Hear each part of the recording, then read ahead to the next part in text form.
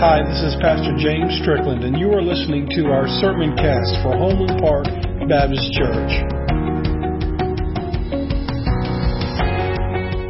Man, it's been so great to see everybody, all the smiling faces, and it's great to be in the Lord's house, even if it's in the parking lot. And so with that said, let's pray, and we'll go ahead and begin. God, thank you so much for this worship service today, for this morning.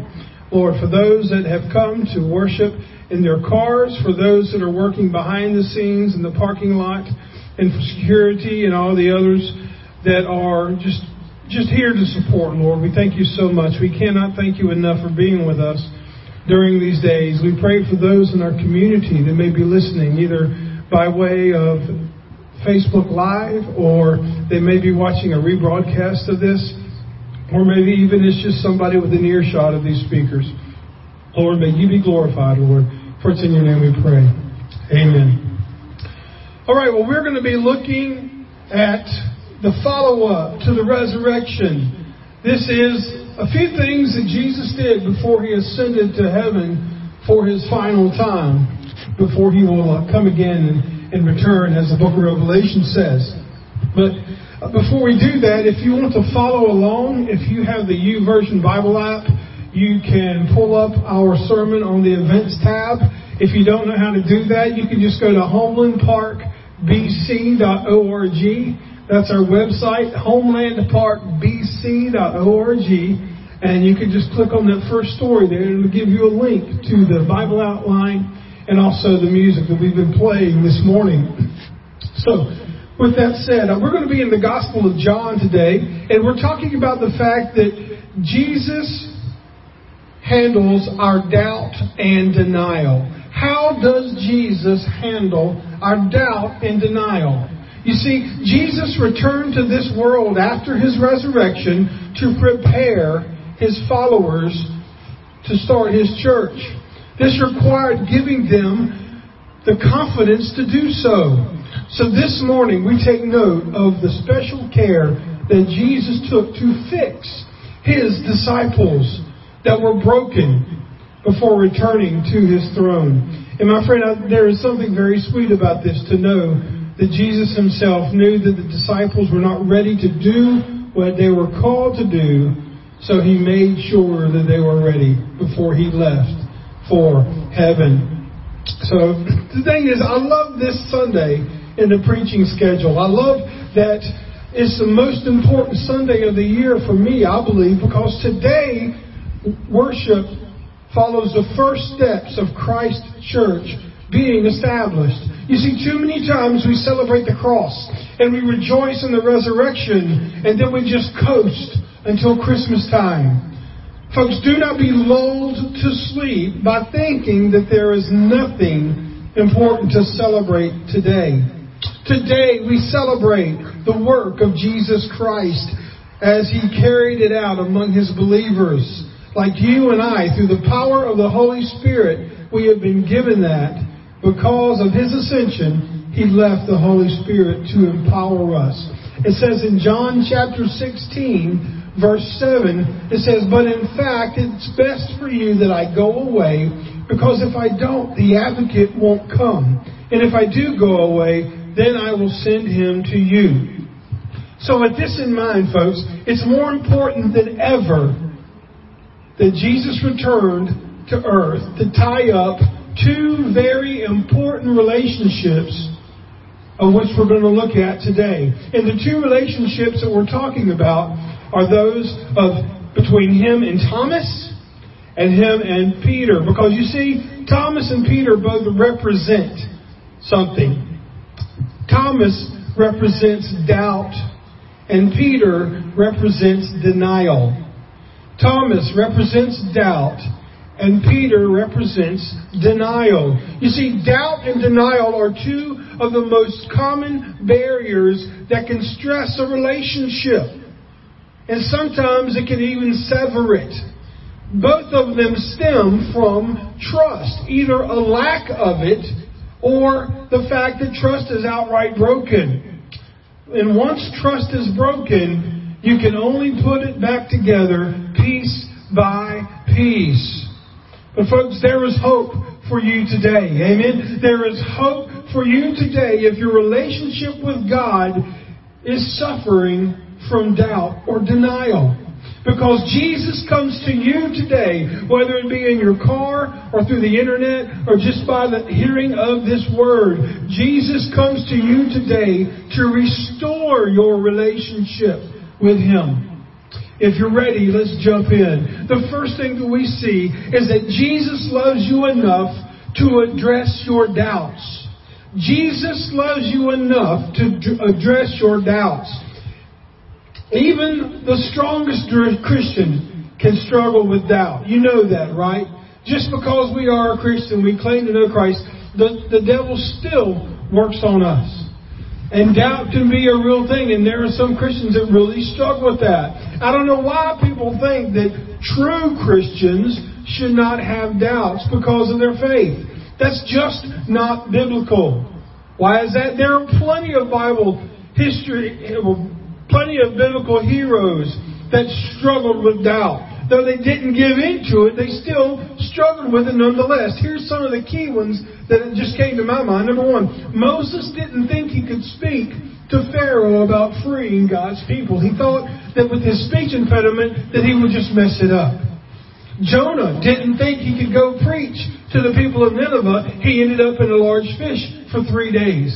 Gideon asked God to prove His will to him several times through the testing of a lamb's fleece.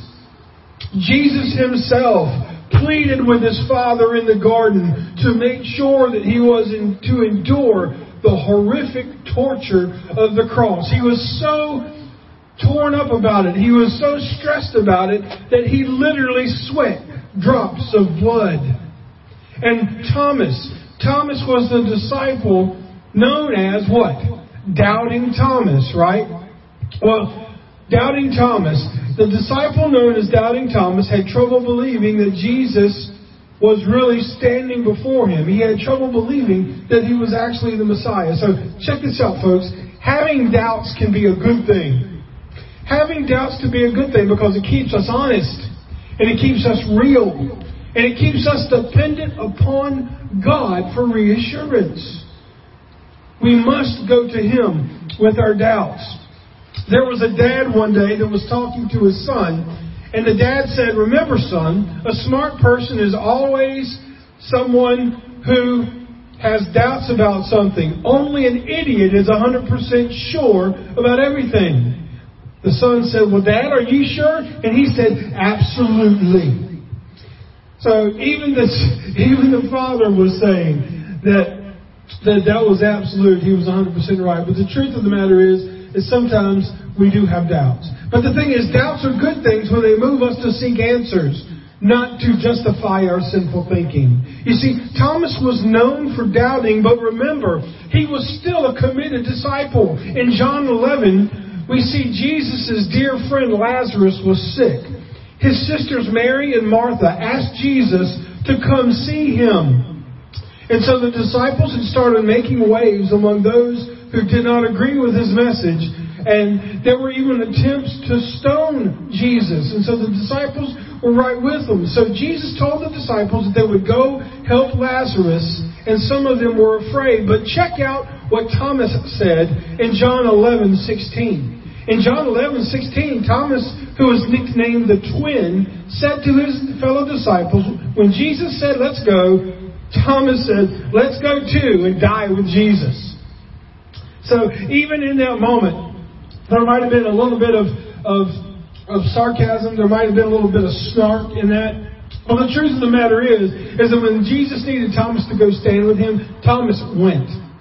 Thomas may have had doubt, but we don't need to categorize Thomas by his doubt. We need to categorize Thomas by his faith. Here we see Thomas bravely going, and he was the one that was saying what everybody else in that group was thinking.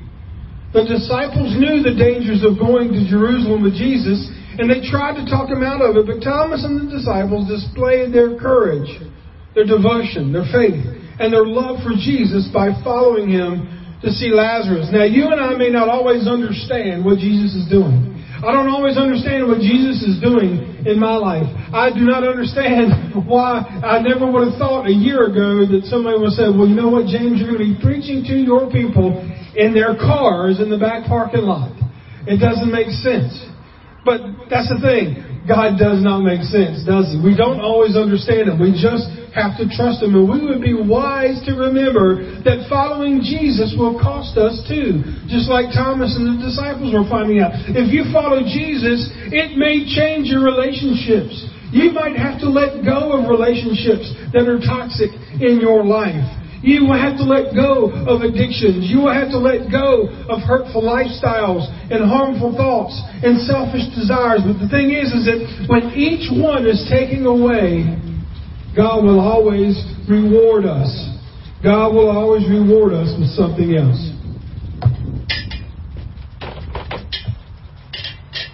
And so the thing is that remember Thomas's faith as we now look at his infamous moment of doubt. In verses 24 through 29 of John 20. It says, Jesus loves you enough to restore you from your doubts. If you have ever doubted, if you have doubt today, if you have doubt in the future, Jesus' plan is to restore you. Amen? Can I get an amen on that? Jesus is in the business of restoring people. You see, it says in verse 24 of John 20, one of the 12 disciples, nicknamed the twin, his name was Thomas, was not with the others when Jesus came. So you have the 12 disciples, and the scripture says he was not with them when Jesus came. So they told him, we have seen the Lord. But he replied, I won't believe it unless the nail wounds in his hands, put my fingers into them, and place my hand into the wound in his side. And notice what it says in verse 26. 8 days later. 8 days later, the disciples were together again, and this time Thomas was with them. And the doors were locked, but suddenly as before, Jesus was standing among them. So he just appeared, folks, and he says, peace be with you. Now, I don't know about you, but if I'm in a room with my friends, scared for my life, and all of a sudden Jesus just appears and says, hey, peace, that's going to be an act of God. That would be something that would probably scare me and probably intimidate me, and maybe you too. But the thing is that notice it says that the doors were locked, but suddenly Jesus, as before, Jesus was standing there. He said, peace be with you. And he said to Thomas, notice what he says to Thomas. This is 8 days later. He says to Thomas, put your fingers here. Look at my hands. Put your hand into the wound in my side. Don't be faithless any longer. Believe. What do we know from that? We know that Jesus heard Thomas's doubts. And Jesus addressed Thomas's doubts. And then verse 28, Thomas replies, my Lord, my God. His doubt was erased by him saying, my Lord and my God. He had no doubt at all who Jesus was and what he had accomplished. It says in verse 29, then Jesus told him, you believe because you have seen me, but blessed are those who believe without seeing me. So what can we get from this passage? The first thing is, doubt can bring isolation. If you notice, the scripture said that Thomas was not with the other disciples. He was separated from them. We don't know exactly why he was not with them, but we do know that it was important enough for the Bible to mention the fact that he was not with them. So you see that Thomas had isolated himself. And there are people that have isolated themselves from other believers. There are people that may even be watching this video or may even be hearing this with their ears that have separated themselves with people of faith. They have said they will never go step into the doors of a church again because maybe of something that was done to them, or maybe because of a sin that they don't want to let go of, or maybe it's just because they doubt that God will work in their life. Do not let doubts isolate you. Do not crawl within yourself, within your own home, and just shut out the world. Don't let the doubts win, because Jesus made a special appearance to Thomas to dispel the doubts of Thomas and the disciples. So what does that tell about you and me? Jesus will make every effort needed to address your doubts about Him. Jesus is big enough for your doubts. Jesus is big enough for your anger. Jesus is big enough for your big question, why? You may not get the answer to that, but Jesus is big enough for that. And Jesus, not only is He big enough for that, what did He do with Thomas? He offered His scars.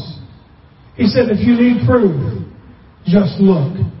My friend, if you need to have proof of your doubts, all you got to do is look at the cross, look at the resurrection, look at the tomb. He is not there. He is who He said He was. He did what He said He would do, and He is coming back to bring His church unto Himself again. He is Jesus, the King of Kings and the Lord of Lords. Now, also we see that Jesus comes to you in the midst of your doubts. Do not doubt Jesus or God's Word. Because a lot of times when you hear people that are having doubts about Jesus, or some of them will even say, well, I don't believe in God, I don't believe there is a God. Do you realize how much foolishness it takes to say that there is no God? There's a big long word that signifies what this means, but basically what it means is for you to say there is no God means that you need to have the power of a God to make that decision. In other words, you can't tell people what you don't know. I can't tell any one of you out here, Blake plays golf. He's a great golfer. I can't tell Blake how to improve his golf game because I don't play golf. I have no business giving information of help on that because I don't know what it means. So for someone to say that there is no God and that Jesus is not real, they would have to be God or God-like to be able to make that distinction. To doubt God's Word just because you have sin in your life is much like a little child when you're trying to correct them and they're going, I do not want to hear, I can't hear you, and they just don't want to hear. My friend, there are so many people that stay away from God's Word. They stay away from preaching. They stay away from prayer. They stay away from the Holy Spirit because they are doing things they know that are wrong, but they don't want to be told that they are wrong. There was once a man having a biblical debate with a preacher one time. He told the preacher that he had his doubts about the Old Testament being legitimate. And it was later revealed that man was cheating on his wife, so he didn't want to admit that the Bible said you must not commit adultery. You know, I can doubt all day long that the coronavirus is real. I can doubt that it's a threat. I can disobey every social distancing requirement there is. And I can even doubt the health officials in the government even know what's going on. But the truth is, if I disregard their directions, it's highly likely that I will contract the virus and then even spread it. There is truth out there, folks. Truth is found in Jesus. Truth is found in His Word. And we see in verse 28, notice Thomas's doubts strengthened his faith, where he said, my Lord, my God. For a Jewish man to say this, especially being a doubter, it's one of the greatest confessions of the Bible. What was he saying by that? He was saying, I believe even when so many people do not. You see, Jesus met Thomas head on, resulting in Thomas's faith being strengthened. And Jesus adds, though, that we would be better off to believe without seeing. Folks, that is the very definition of faith. Believing in something even when you don't see how it works. So we see that doubt. How did Jesus handle Thomas's doubt? He went to him. He restored him. And then the second one we see is that Jesus loves you enough to forgive your denial of Him. Jesus loves you enough to forgive your denial to Him. Now, I know we got a lot of good Bible-believing, good Homeland Park Baptist Church Christians watching today from the parking lot, and we might have some people online that say, well, I don't deny Jesus. You don't? We all deny Jesus at some point. All of us have opportunities to share our faith where we don't do it.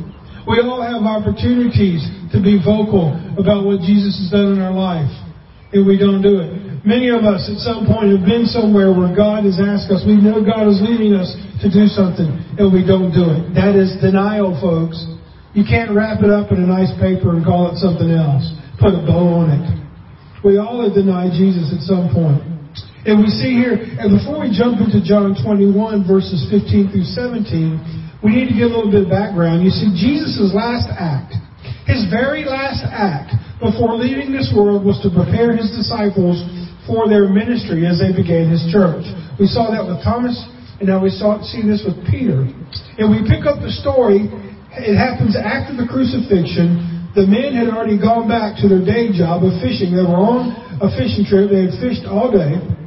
And several of the disciples, including Thomas, were trying to figure out their faith, even though they had doubts. They had gone fishing all night and caught nothing, which I'm going to tell you, to be a professional fisherman, but to be a professional fisherman and to not catch anything, that's frustrating. Sometimes when we go to the beach, I like to walk out on the pier and look in the buckets of all the people that are fishing. And boy, if you ask somebody what they've caught and they don't have anything in the bucket, they're not smiling. And you just keep walking. So these guys were upset. And then as the morning sun rose, they saw a man on the beach who wanted to know what they caught.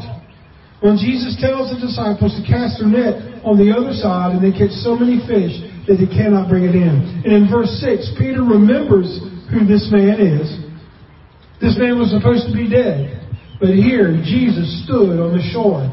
And I'm sure he had a flashback reminiscent of the time where Jesus walked out to him on the water while the boat was in the storm. So Peter he rips off his work clothes and he jumps in the water and he swims straight for Jesus on the shore. And as they were sitting on the shore, eating some fish they caught for breakfast, we pick up our story in the Scripture.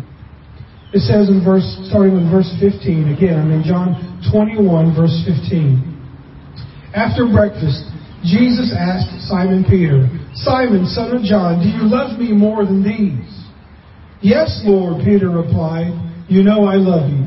Think about what he asked. We heard this so many times. In other words, I don't know if it's a big thing for you, but some of us have a fear of people. We have a fear of what other people think about us. That's why we deny Jesus. That's why Peter denied Jesus the night before he was crucified.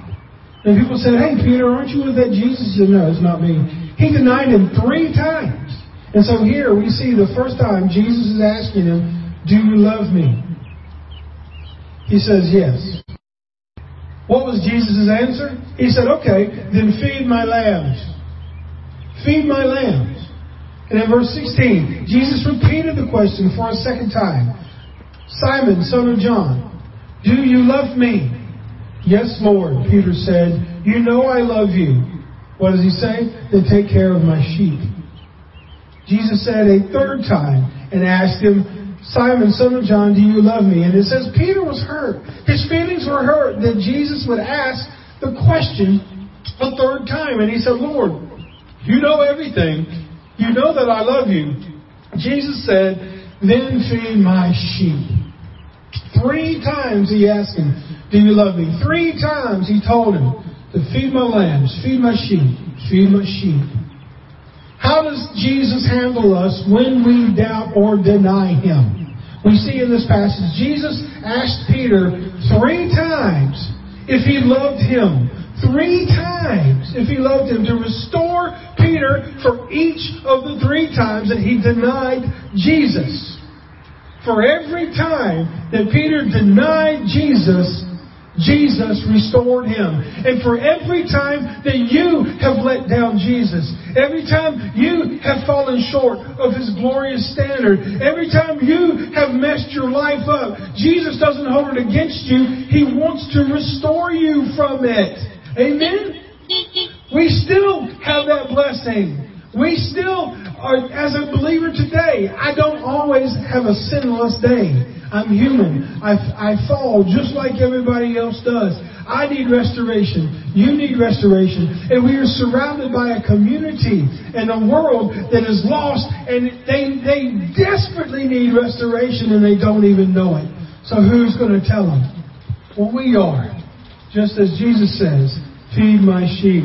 You see, feeding sheep means to spread the gospel story that others may believe. It means spreading the story that Jesus died, or was born of a virgin. He left His throne. He left His glory. He came to this earth, lived a human life, yet being fully divine. He was tried and tempted in every way. And He was killed as a sacrifice for your sin and mine to pay the debt of our sin. And He rose on the third day. And He is in heaven, and He is coming back again to bring His church unto Himself and judge those that have rejected Him. 3 times Jesus responds to Peter with the command, feed His sheep. A believer that has been restored by Jesus will serve Jesus. Let me say that one more time. A believer that has been restored by Jesus will serve Jesus. So if all we're doing is getting restored for our peace of mind so we can sleep at night, and we're not serving Jesus, we are grieving the Holy Spirit, and we are disobeying, and we go back to what we said a moment ago. We are denying His work in our lives.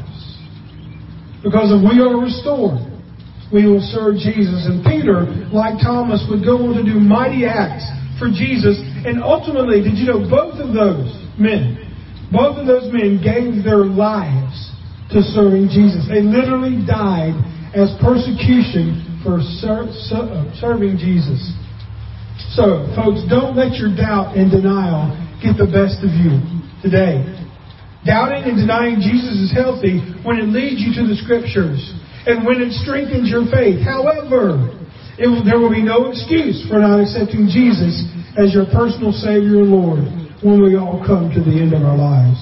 Jesus makes it clear that for you to say no to His invitation, for Him to come into your life and forgive you of your sins, it's what we call, and what the Bible calls, the unpardonable sin. It says in Matthew 12:32 that anyone who speaks against the Son of Man, in other words, they say we reject Jesus, we reject His offer of salvation. Anyone who speaks against the Son of Man can be forgiven, but anyone who speaks against the Holy Spirit will never be forgiven, either in this world or in the world to come. So when that Holy Spirit starts tugging on your heart, we see it every Sunday, and it might be happening in your cars, it might be happening on Facebook Live or on a rebroadcast, or there may be somebody in their house right now hearing this. When the Holy Spirit knocks on your heart and says, I want you to accept Jesus as your Savior and Lord, and I want you to become a follower of mine. I want to restore you. I want to redeem you. I want you to serve me. And when you feel that pulling of the Holy Spirit and you reject it, that is the unpardonable sin. And that is a sin that will send you straight to hell. That is worse than telling a little white lie. That's worse than killing somebody. Because it is unpardonable. Everything else can be forgiven but that. And there are many people in our world today that have questions and doubts about Jesus. And unfortunately, some will even deny Him. But God wants to restore you today from your doubts and denials. He is asking you, do you love me? And if you love me, then feed my sheep. Tell my gospel story. But if you are lost, there is nothing Jesus cannot restore in your life. There is nothing that He cannot cover. His blood covers it all. So accept your decision to follow Him. Listen to the prompting of the Holy Spirit. Or if you refuse His offer of salvation, you will spend eternity separated from Him in hell. My friend, if you take your doubts and denial to the grave, they will betray you. Reach out in faith today, folks. You don't have to have all the answers. You just need to have the will to trust Him. Let's pray. God, I thank You so much for Your message today. And if there is somebody here struggling with doubt or denial, Lord, I pray that they look to You. They look to You. The way You treated Thomas, the way You treated Peter, is the way that You treat us. You want to restore us. You will give us the proof where we need it. You will give us enough faith to go and move on. And You've actually asked us to believe in it when we can't understand or see. But if there is one person today here, either by way of in the parking lot or in this community or Facebook Live or even by a rebroadcast, if the Holy Spirit is asking them to come into your life, that you may come into their life and forgive them of their sin. Make them a follower of you and restore them. It takes a simple prayer. All you have to do is pray, Dear Jesus, forgive me, for I am a sinner. I confess my sins before you, and I will turn away from them. I will repent from them. I want you to come into my life. I want to be a new person, and I want to follow you with the rest of my new life. If you pray that prayer, my friend, you will be saved. And if you pray that prayer, let me know. Let your pastor at your church know. Let somebody know so they can follow up on that. Because do not take your doubts and denial to the grave, because they will betray you. Father God, if there's one person here today, or whenever they hear this message that needs to know you, may they reach out in faith, either by coming to see me afterwards, or reaching out through our Facebook and social media and website or phone. Or would you put a burden in their heart to figure out what that decision is? We thank you for this time together. For it's in your name we pray. Amen. Amen. Thank you so much.